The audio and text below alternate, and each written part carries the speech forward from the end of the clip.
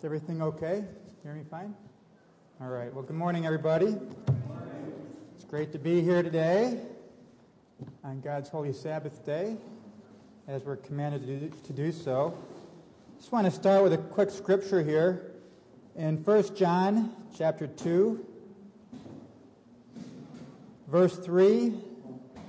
It says, "And hereby do we know that we know him," speaking of Jesus Christ. If you know Jesus Christ, here's how you know that you know him. If we keep his commandments. We know that that's the true love of God that we can show him if we just honor him by keeping his commands. Not just believing in him, but believing him and responding to his commandments, trying to model our life after Christ. Now, what I want to talk about today, if I think about the commandments, you think about the big commandments. Okay, thou shalt not steal. Well, I don't think any of us are out robbing banks or anything, so we're probably doing pretty good there. I don't see a bunch of thieves out here. Thou shalt not commit murder. I don't think any of us in this room, I would hope not, have ever taken part in committing murder. If you have in the past and you've repented, then God's forgiven you, that's great. But, for the most part, I think most Christians would say, hey, I'm not out murdering people. I'm a pretty good person. I'm keeping the commandments. But what I want to talk about is some different angles about the commandments. I want to start off by asking you, have you ever seen that show, What Would You Do? Anyone ever seen that show? Do you know what show I'm talking about, What Would You Do? It's like one of those shows like Candid Camera or something like that. It's actually an undercover show. They set people up, put them in these interesting situations where people have to make a moral decision and to do something. And then the question is, well, what would you do in this situation? So I'm going to give you a couple scenarios here. Now, this one has nothing to do with me ever. All right. So you've butted heads on multiple occasions with a team member at work. That's never happened to me. Also, you've been striving to achieve a promotion at work, putting in extra hours, going the extra mile to accomplish your goals. You're trying to get noticed by your boss. Now, maybe you and your boss don't quite have that click yet. Maybe you feel a little uneasy sometimes around your boss, so you're always looking for opportunities to build rapport with your boss. And you have this opportunity to go on a trip, a customer visit, and you're going to be traveling with your boss. You have this great opportunity, you're out at dinner with him, having a couple beers, and your boss starts talking about this guy that you've been having trouble with. Starts talking negatively about him, saying, that guy's just a pain in my rear end, and he's just not doing his work well. I think he's incompetent. What do you think?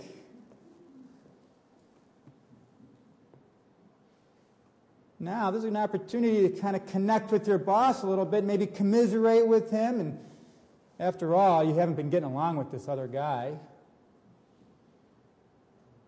Then again, maybe it's not the best idea to be talking about your team members to your boss. What would you do? Now, I know it's easy to say, I know exactly what I do, but when you're in the situation, it's not so easy, is it? If you think about it. Could you see how some people would be like, yeah, that guy, I don't think he's that good. He does this or does that. And before you know it, you're both taking part and really talking bad about one of the people you work with.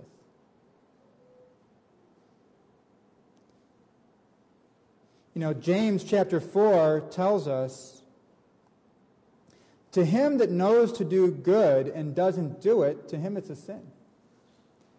Here's an opportunity for you, even though you might not get along with this guy, maybe he doesn't, you don't think he's incompetent. Maybe it's an opportunity for you to stand up and defend him. Maybe awkward, you might run the risk of embarrassing your boss. Maybe your boss might even say, I'm just going to lump this guy in with that guy, and maybe you won't get that promotion. what do you think the right thing to do would be? Perhaps defending him, not talking bad about him, tactfully? It's a challenge. Here's another one. You're at the grocery store, just had a long day, the kids are not being that good, and your baby, your 2-year-old's crying, and you go through and you pick up the grapes, you set the grapes in the cart, and the baby starts throwing a tantrum because your baby wants a grape. Now you know that you pay for these grapes by weight. Baby's crying. Boy, everyone's looking at you. If you just give this baby a grape, you'll shut him up. Do you give him a grape?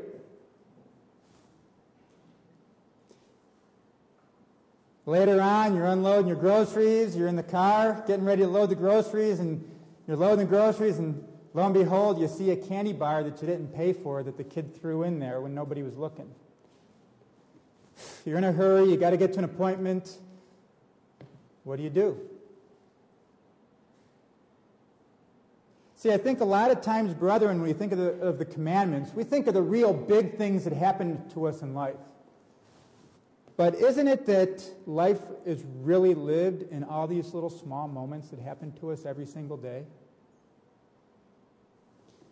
Turn with me over to Revelation chapter 20, because I want us to understand something about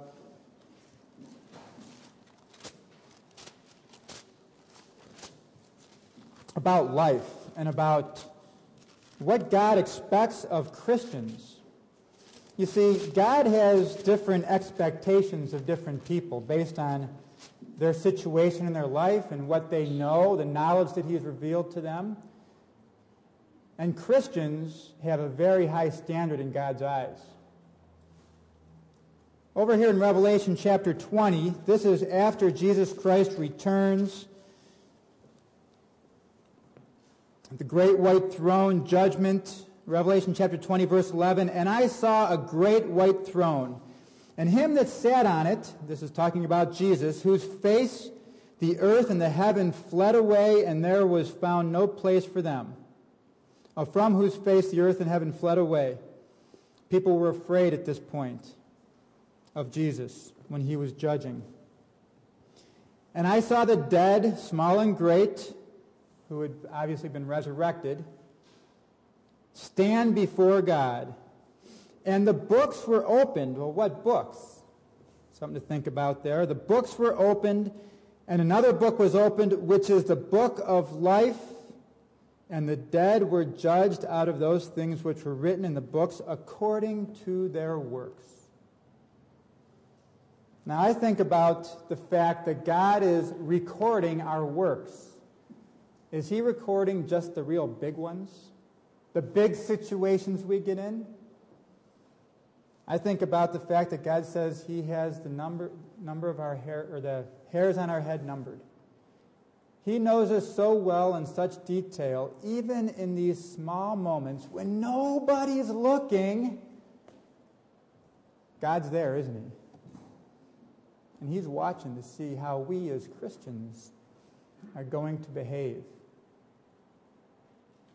You might say, well, it doesn't matter. I mean, something like taking a grape and giving it to your kid really doesn't matter in the grand scheme of things. We have people chopping people's heads off. And Dave, you're going to get on me for giving a grape to your kid? Is it really that big of a deal? I'd ask you, is it stealing? Is taking a grape? I mean, I've done it. So I have to admit that I've done it. Is taking a grape stealing? Or is it just, God's going to be like, don't worry about it. Just a grape. What I'm talking about, brethren, is a trait that I believe is critical for Christians and that God expects every one of us to develop over the course of our life. It's a trait that not only is critical for Christians, but it's critical for any leader. And as Christians, what are we being called to be? Kings and priests. in God's kingdom. We are called to become the best leaders that this world has ever seen.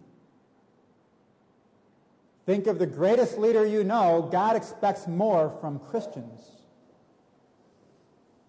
Dwight D. Eisenhower has a quote here about leadership. I want to share it with you. The supreme quality for leadership is unquestionably integrity. Without it, no real success is possible, no matter whether it is on a section gang, a football field, in an army, or in an office. Talking about integrity.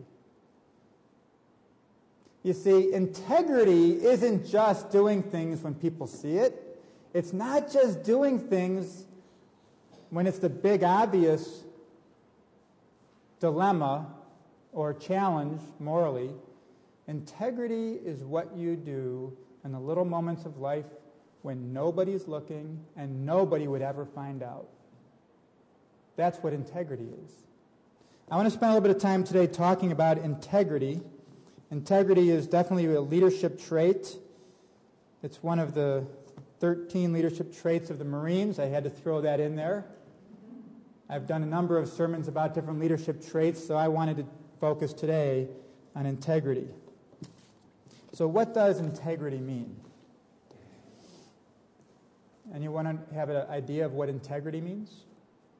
If you were to define it? I think most people would say honesty. But you know, integrity is much more than honesty, brethren. If I read the definition of integrity, I look in Webster's 1828 dictionary. Integrity, the first definition, it's very interesting, is wholeness. Entireness, an unbroken state. Something that has integrity is complete and strong. There's no holes in it. The Constitution of the United States, as an example, guarantees to each state the integrity of its territories. Integrity, it's whole, complete. Second definition, the entire unimpaired state of anything. Unimpaired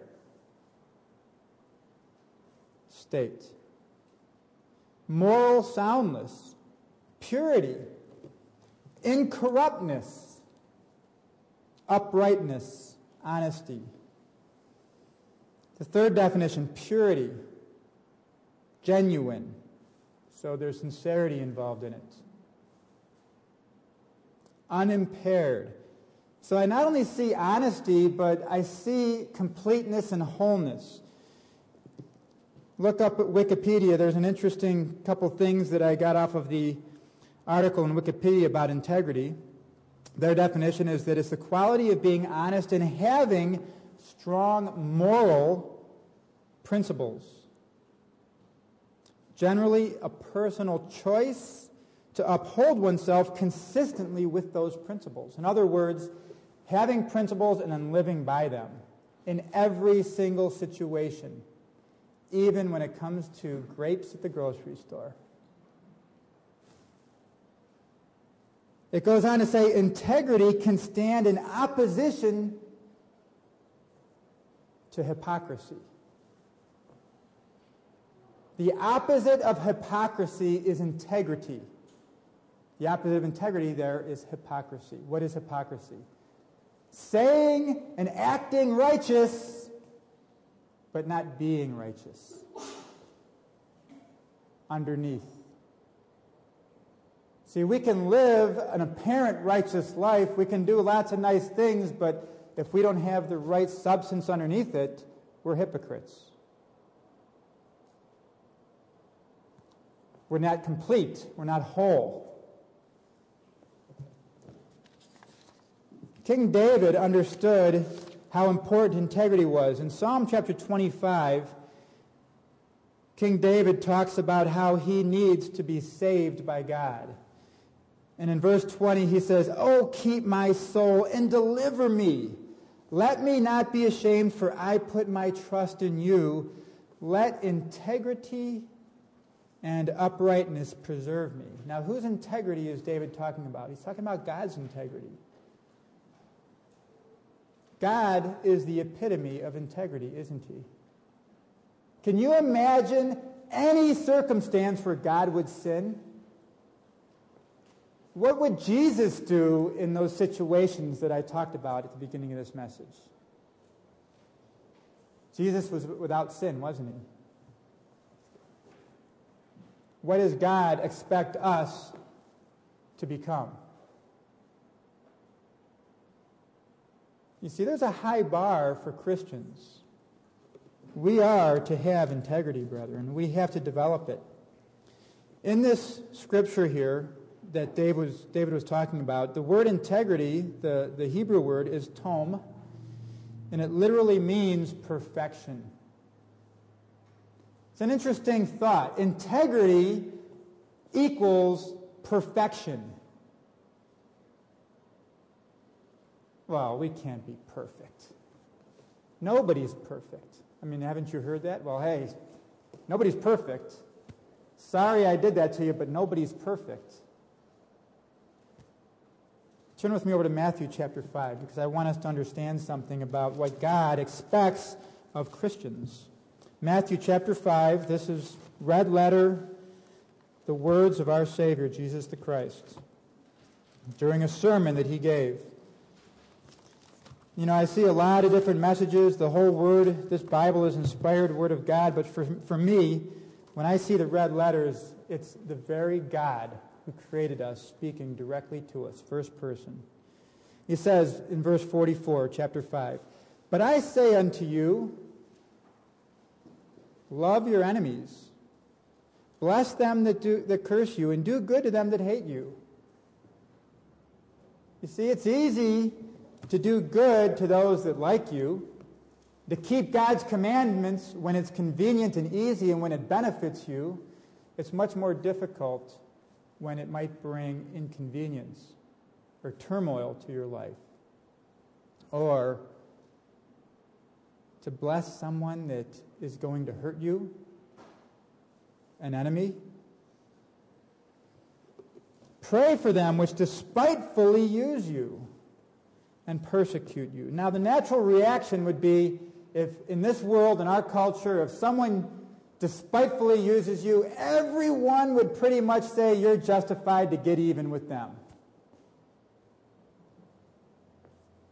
Christ says it's not going to be the way with Christians. Why? That you may be the children of your Father. See, we have examples to set. We have, you could say, the burden of representing more than just us. We represent each other, and we represent God Almighty. If you've endeavored to walk this Christian walk, then you can't get away from that, brethren. It's a responsibility that every one of us has. For he makes his sun to rise on the evil and on the good. See, if we're following God's example, he treats evil and his enemies that way, and sends rain on just and on the unjust. For if you love them which love you, what reward have you? Do not even the publicans the same? And if you salute your brethren only, what do you do more than others? How are you different than anybody else? But God wants his Christians to stand out and be different. Do not even the publicans do the same? Be ye therefore perfect, even as your Father which is in heaven is perfect. Let me go back and read that again. What I don't see here is try to be perfect. I don't see here, be perfect as much as you can. This is a command. Be ye perfect. Now, just because we strive and make mistakes, thank God, Paul said it, thank God Jesus is at the right hand of the Father, intercessing for us, allowing his blood to pay for our sins when we do, God forbid, make a mistake and sin. But our expectation and our duty to God is to follow his commands. Didn't we just read that to love Christ is to keep his commandments? Isn't this one of his commandments? In Philippians, the Apostle Paul says, "Brethren, I count not myself to have apprehended, but this one thing I do, forgetting those things which are behind, and reaching forth unto those things which are before, I press toward the mark for the prize of the high calling of God in Christ Jesus. Let us therefore, as many as be perfect, be thus minded." So part of being perfect is continually looking forward and striving toward God's kingdom, not looking backward. But the Apostle Paul also said that one of our duties as Christians is to be perfect. James, knowing this is in chapter 1, verse 3, "Knowing this, that the trying of your faith works patience, but let patience have her perfect work, that you may be perfect and entire." In other words, that you may have integrity. That you may have integrity, because that's the definition of integrity. Be entire, complete, and to be perfect. So, brethren, it's important, and it's an expectation of God that we have integrity in our lives. I want to take a little bit of time and go through some examples of others that have had and demonstrated integrity. Before I do that, though, I want to just drive home further drive home this point that it's not just the big things; it's the little things that matter. It's little everyday things that cause people to take note. I don't know if every of you have had experience of that. Of maybe you had an opportunity around something like the Sabbath, or some situation where you thought it was a little thing, but you demonstrated some good Christian integrity. You stood on principle that stood out, and it caused someone to take note. See, it's those little things sometimes that catch people unexpectedly that are the true witness. You know, it's great to support the message. We have to do that. But sometimes we think witnessing is getting up and speaking. Sometimes we think witnessing is having an opportunity to get out the Bible and show some of our friends scriptures to help them convince or teach them about the truth of God. I actually think the most powerful witnessing is when we demonstrate integrity in those little quiet, small things that people might take note of. I had this article. I want to go through a few more of these. I think it's interesting to just think about some of these things. It says, "Everyday Ethics, Real Responses to Little Moral Dilemmas." And it's written by Catherine Williams. I just want to go through these. What she did is she sent a survey to 25 of her friends. And she asked them to answer these questions and provide a little commentary of why. So I think it's interesting to see how many people answered yes and no in some of these.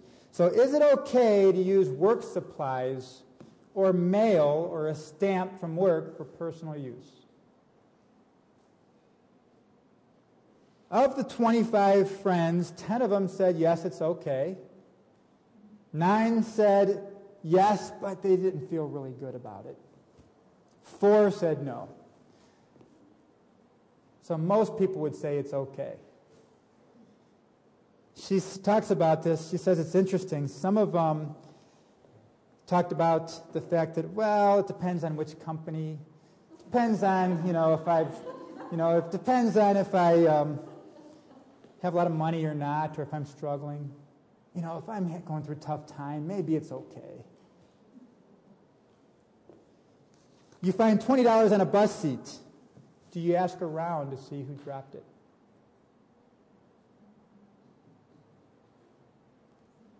I'm not looking at anybody specifically here. Okay, 20 people said yes, they would. 1 said with reservation. I guess they were struggling. Oh, that $20, I really need it. 2 said no. They'd keep it.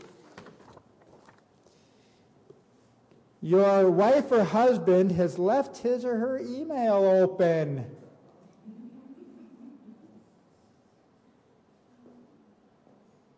Do you take a look and read the emails? 7 said yes, they would. 3 said yes, but they'd feel bad about it. They'd had some reservations. 18 said no. The clerk at the grocery store gives you too much change. Do you give him the change back? 17 said yes. 3 said yes with reservations. 2 said no. Boy, I wonder who these two friends are that keep saying no.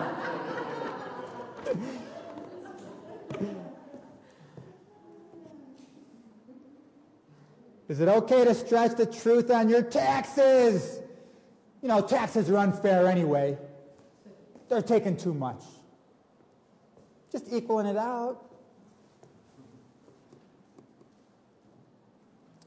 How many do you think said yes out of 25? Someone take a guess. All of them? This is interesting. Only 5 said yes. I guess they're worried about audits. Don't mess with the government.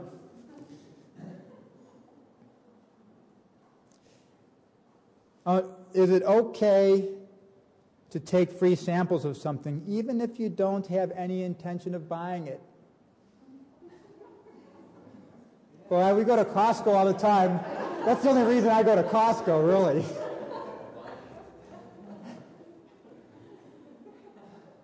Now, I don't know if that's right or wrong, to be honest with you. Hey, if they're giving it away, it's marketing, right? Goodwill.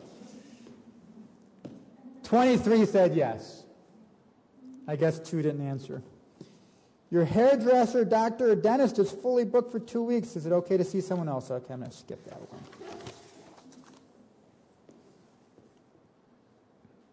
You wear a shirt, you buy a new shirt, you wear it once, you decide you don't like it. Is it okay to return it? 6 said yes, 13 said no. Last one, you're about to serve food to a guest at a dinner party. You drop a part of it on the floor. You can salvage it. Do you still serve it? 9 said yes, they would.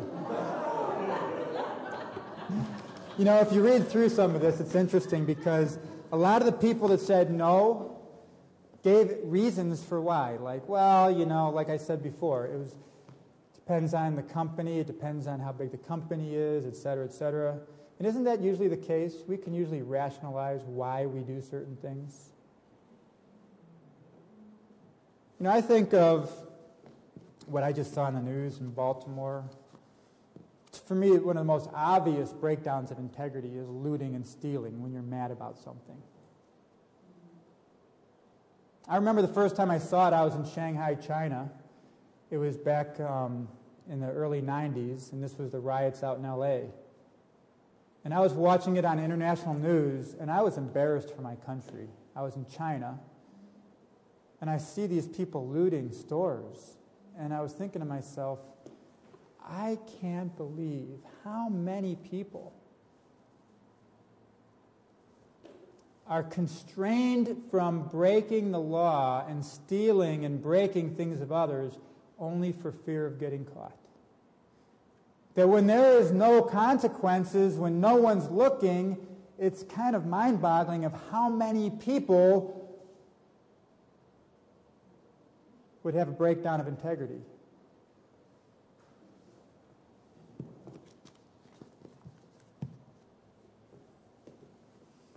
See, as Christians, God sees everything we do. And you never know who else is looking, especially nowadays when everybody's got iPhones and can take videos of you.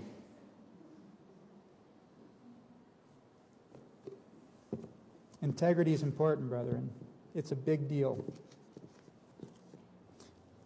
Jesus said in Luke chapter 16, "He that is faithful in that which is least is faithful also in much. And he that is unjust in the least is unjust also in much." In other words, these little things, like a grape, is the least. If you're faithful with a grape, God can trust you. People can trust you. Your brethren can trust you. That's integrity, brethren. I want to go and share some examples here. These are a couple stories that I just love. I love to tell my children. First one, let's go to the book of Daniel, Daniel chapter 1. Because I think I can be hard-pressed for me to find a better example of integrity when you think of doing what's right when it could bring consequences, when it's not convenient. So Daniel chapter 1 says, "In the 3rd year of the reign of Jehoiakim, king of Judah, came Nebuchadnezzar." It's a cool name, isn't it, Nebuchadnezzar? Maybe only a guy would think that that's a cool name. Nebuchadnezzar, king of Babylon to Jerusalem. Did you know that Nebuchadnezzar wrote part of the Bible? It's another story. Anyway, Nebuchadnezzar besieged Jerusalem. And the Lord gave Jehoiakim, king of Judah, into his hand, with part of the vessels of the house of God, which he carried into the land of Shinar to the house of his God. He was a pagan. And he brought the vessels into the treasure house of his God. And the king spoke to Ashpenaz, the master of his eunuchs, that he should bring certain of the children of Israel and the king's seed and the princes, children in whom was no blemish, but of good appearance and skillful in all wisdom. So he wanted to take the best of Judah and surround himself with them to serve him. And intelligent in knowledge and understanding science, and such as had ability to them that stand in the king's palace. Now, if you think about it, this would be just like someone taking over this country, a tyrant who is going to persecute you and your people, and you could be selected to be part of the king's inner circle and an advisor, and you could imagine you'd get taken care of pretty well. So children in whom there was no blemish, etc., and such as had ability to them to stand in the king's palace, and whom they might teach the learning and the language of the Chaldeans. And the king appointed them a daily provision of the king's food. So they were going to get probably the best food. I mean, the king's food was the best in the land, wasn't it? Now, these were not Jews that are keeping the dietary laws. We know in Leviticus that God told the Israelites what food is good, clean, what food's not clean. So, Daniel and those were keeping the dietary laws, but Nebuchadnezzar wasn't. But this was good food, plenty. So he was going to give them food, and apparently he wanted to fatten them up a little bit. The king appointed daily provision to the king's food and of the wine which he drank, so nourishing them 3 years. So he wanted to give them food and nourish them for 3 years, that at the end of them they might stand before the king. Now among these were of the children of Judah Daniel, Hananiah, Mishael, and Azariah, to whom the prince of the eunuchs gave names. So they changed their names. They said, okay, Daniel, your new name is Belteshazzar, and Hananiah is Shadrach, and Mishael is Meshach, and Azariah, you'll be called Abednego. So he gave them different names. But Daniel purposed in his heart that he would not defile himself.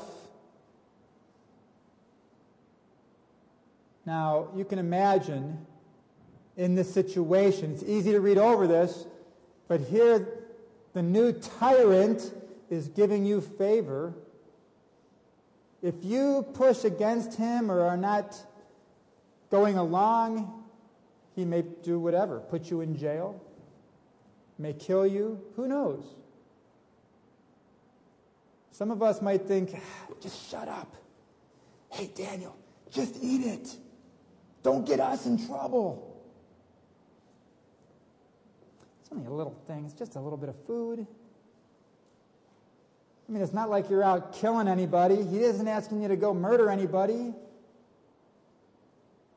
Keeping the dietary laws could be a witness.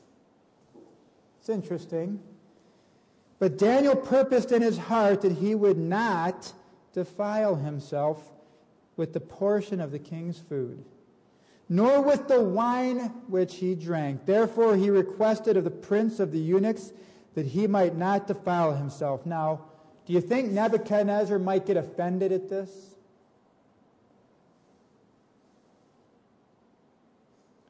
The eunuchs certainly demonstrated some concern. It says, now God had brought Daniel into favor and tender love with the prince of the eunuchs. So the prince of the eunuchs actually liked Daniel. And the prince of the eunuchs said to Daniel, I fear my lord the king.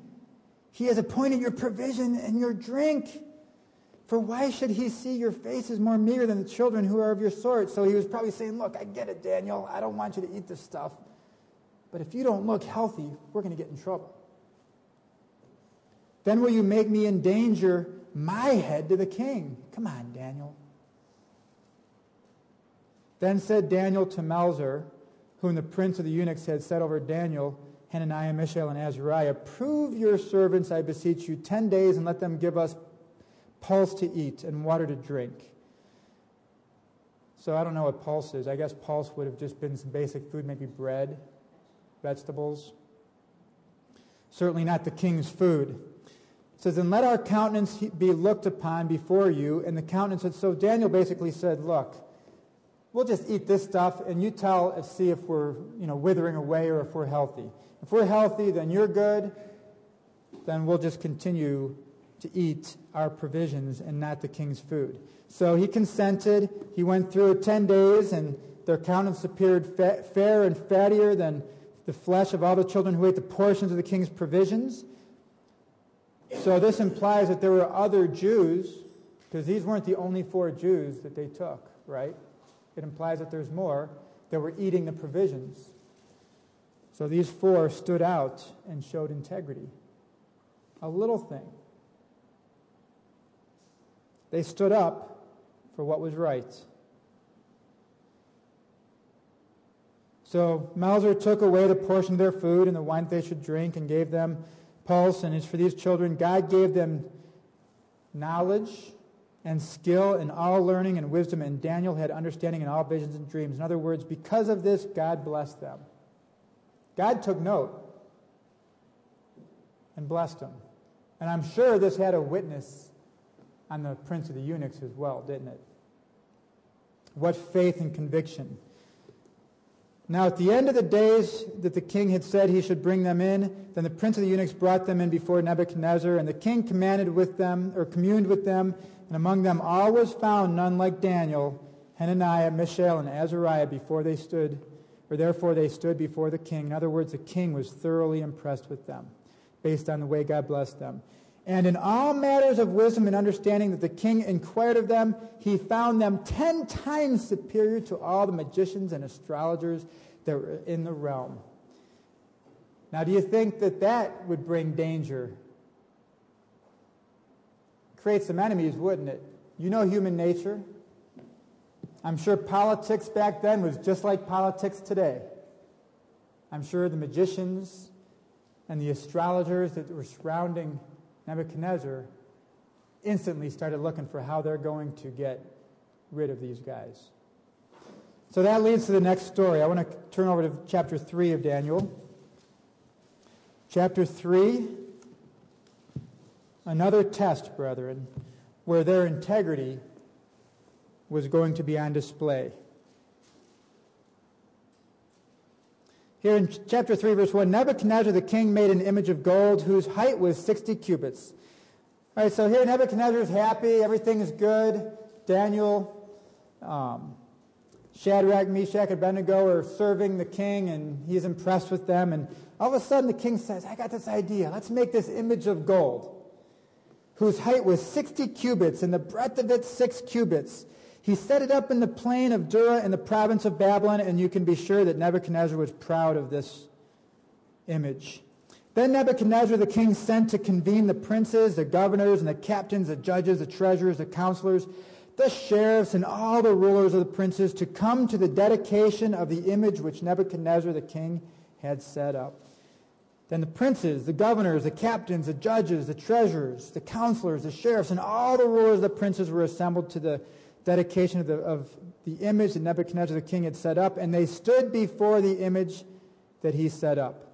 Then a herald cried out, to you it is commanded, O people, nations, and languages, that at what time you hear a sound of a cornet, flute, or any other musical instrument, you fall down and worship this golden image that Nebuchadnezzar, the king, had set up. Now just think what all these magicians were thinking. Here's our opportunity. Let's see what Daniel and these smarty pants guys are going to do.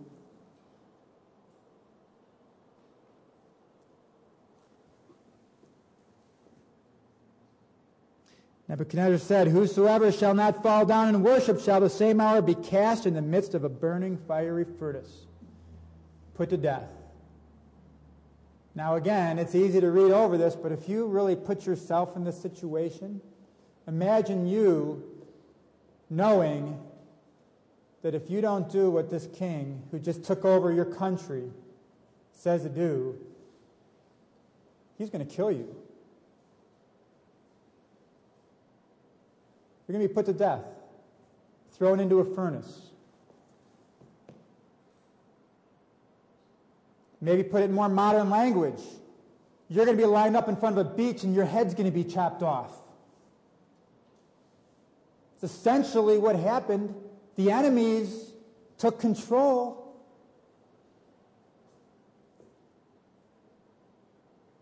It would be easy to justify, God certainly doesn't want me to die.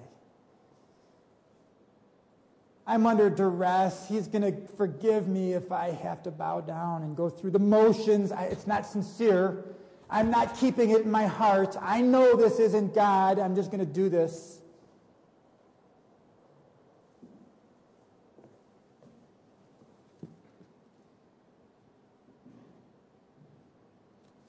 Verse 8, wherefore at that time the certain Chaldeans came near, and guess what? They accused the Jews.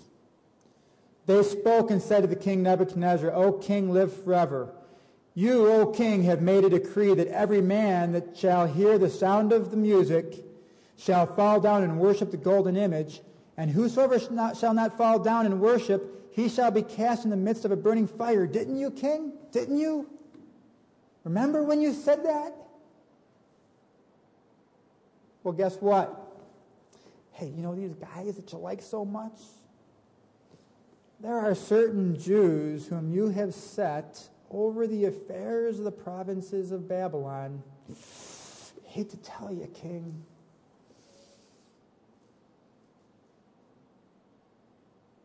Shadrach, Meshach, and Abednego. I know you like them, but these men, O king, have not regarded you. They serve not your gods, nor do they worship the golden image which you have set up. Nebuchadnezzar, in his rage and fury, commanded to bring Shadrach, Meshach, and Abednego.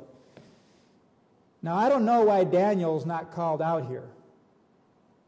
Kind of interesting. But Shadrach, Meshach, and Abednego refused to bow down and worship this image, even looking into death, facing into death. Nebuchadnezzar spoke and said unto them, Is it true, O Shadrach, Meshach, and Abednego? And when I hear the O Shadrach, it's almost like he's lamenting. Guys, is this true? My hands are tied here. I made a decree.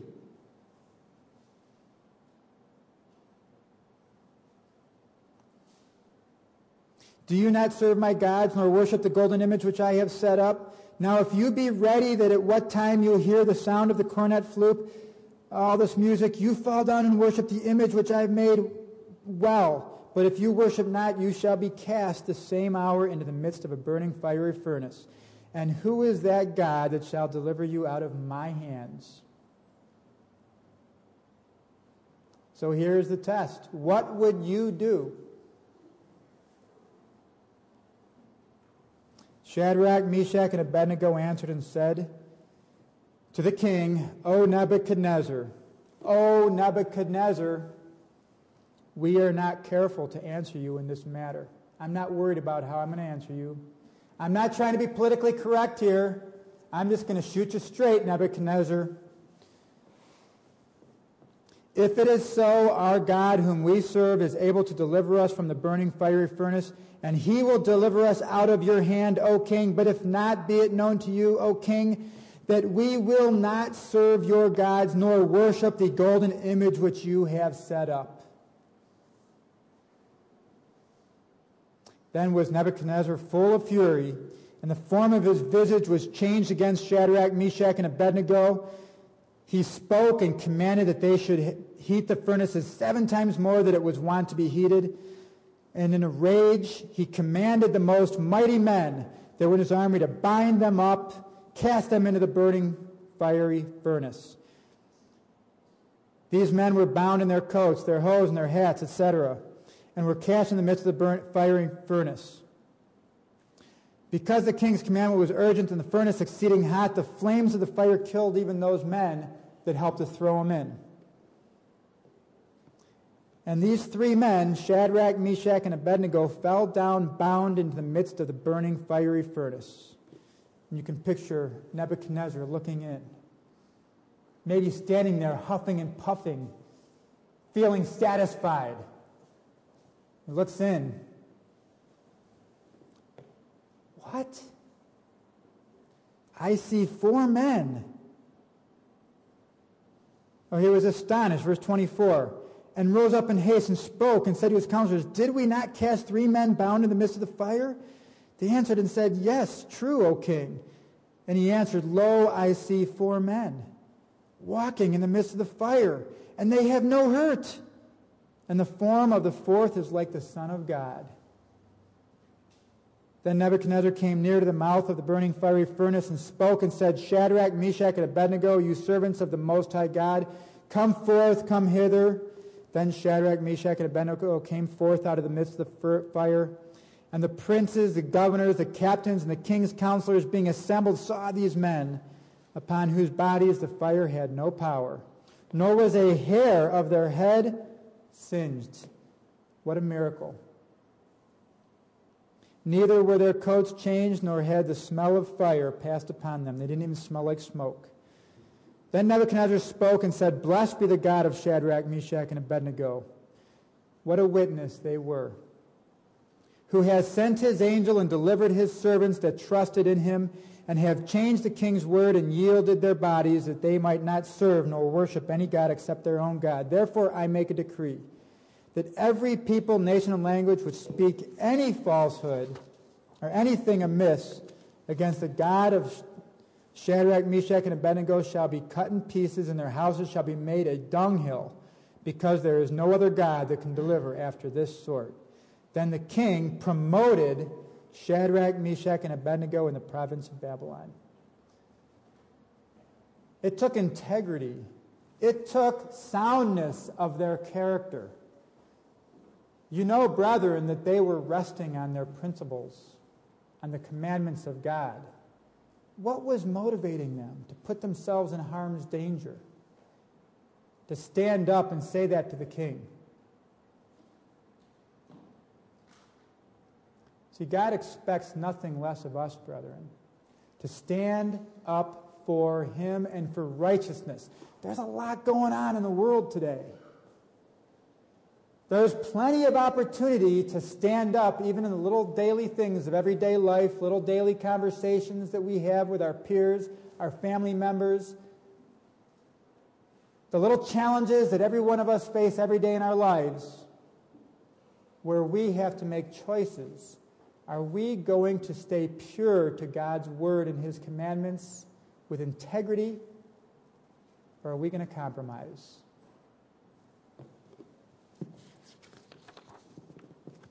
I look at what these men did, and I think to myself, how could I not try to do better in my life with these little things? God forbid I ever have to stand up to a test like they did, where it might be my life on the balance.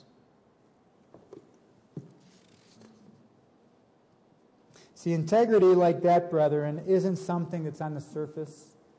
You can't pretend it. It has to be part of our hearts. We have to feel that desire to serve God.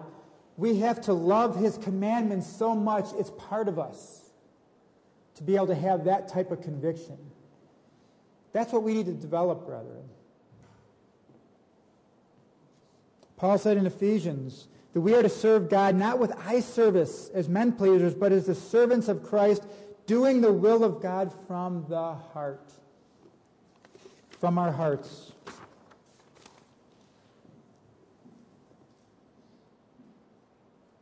First Titus, we're told, now the end of the commandment is love and charity, out of a pure heart and of a good conscience and of faith unpretended. Purity, brethren. See, integrity is soundness of our whole being, both physically and spiritually. That's what we need to have.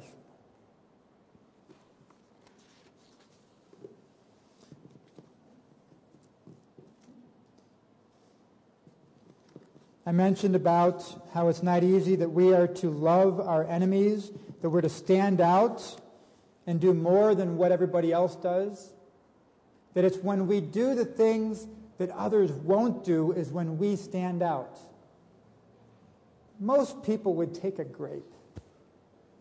But if someone sees you at the grocery store, why don't you give the kid a grape? Shut him up. No, I'm not going to do that because it's just not how I am. I don't want to steal. Wow. All right, here, maybe we could hold your kid together and get him to shut up a little bit. It would make an impression on that person, wouldn't it? That's witnessing. That's an opportunity. How do you build integrity, brethren? Well, to do what's right, C.S. Lewis said the definition of integrity is to do what's right when nobody's looking. To do what's right requires you to know what's right. And there's a lot of definitions out there that, people have a lot of different views of what's right in the world. So we know that God is the standard. God tells us what's right and wrong. So to have integrity, you have to study God's Word. You have to study the life of Christ. If Christ is perfect, then His personality is the model of integrity. You can't have integrity if you don't know Christ. You don't know Christ if you don't study and get to know Him. Pray. Have a relationship with Him. That's the first thing. The second thing, brethren, is you need God's Holy Spirit. God says that when you're baptized and you commit to Him, you go into the waters of baptism, you come out, He will give you a comforter, a helper, His Spirit, to help you in these moments, because sometimes at 2 a.m, when you're the only one up and you get on the computer and a little ad pops up, it takes a lot of willpower not to click on it. You need God's Spirit in those little moments to keep you grounded, to help you to overcome. And brethren, it's really striving to live by the royal law. How do you really have integrity? What was the driving force between Shadrach, Meshach, and Abednego? It wasn't because they were trying to stay out of trouble. See, a lot of people do a lot of good things because it's self-serving. If I do this good deed, then that person's going to pay me back someday. I'm building a whole bunch of little favors. I'm always doing good things for people. Self-serving. Shadrach, Meshach, and Abednego did what they did because they love God. They love God. What's the royal law? Love God first with all your mind, with all your body, with all your heart. The second one, love others as you love yourself. See, if you are striving to keep those two commandments in every aspect of your life, you will have integrity, brethren. That's the recipe for integrity. Integrity is critically important to Christians. It's important to us. Brethren, the other lesson I get from the stories we read is that compromising might get you out of a situation in the short term, but true blessings, long term, are given to those who demonstrate true integrity in their lives. I'll just leave you with a proverb, chapter 4, verse 20. My son, attend to my words, incline your ear to my sayings. Let them not depart from thy eyes. Keep them in the midst of your heart, for they are life to those that find them, and health to all their flesh. Keep your heart with all diligence, for out of it are the issues of life. Put away from you a froward mouth, and perverse lips put far from you. Let your eyes look right on, let your eyelids look straight before you. Ponder the path of your feet, and let all your ways be established. Turn not to the right hand, nor to the left hand. Remove your foot from evil. Be ye perfect, brethren. Strive to be perfect. Living with integrity, really living by God's royal law, brethren, is what God expects of us. If you put God's royal law in your hearts and you strive to live with integrity, you will be blessed. And you will be bringing honor to God. You'll also be bringing honor to your family, to your fellow Christians and brethren, and you'll be bringing honor to yourself.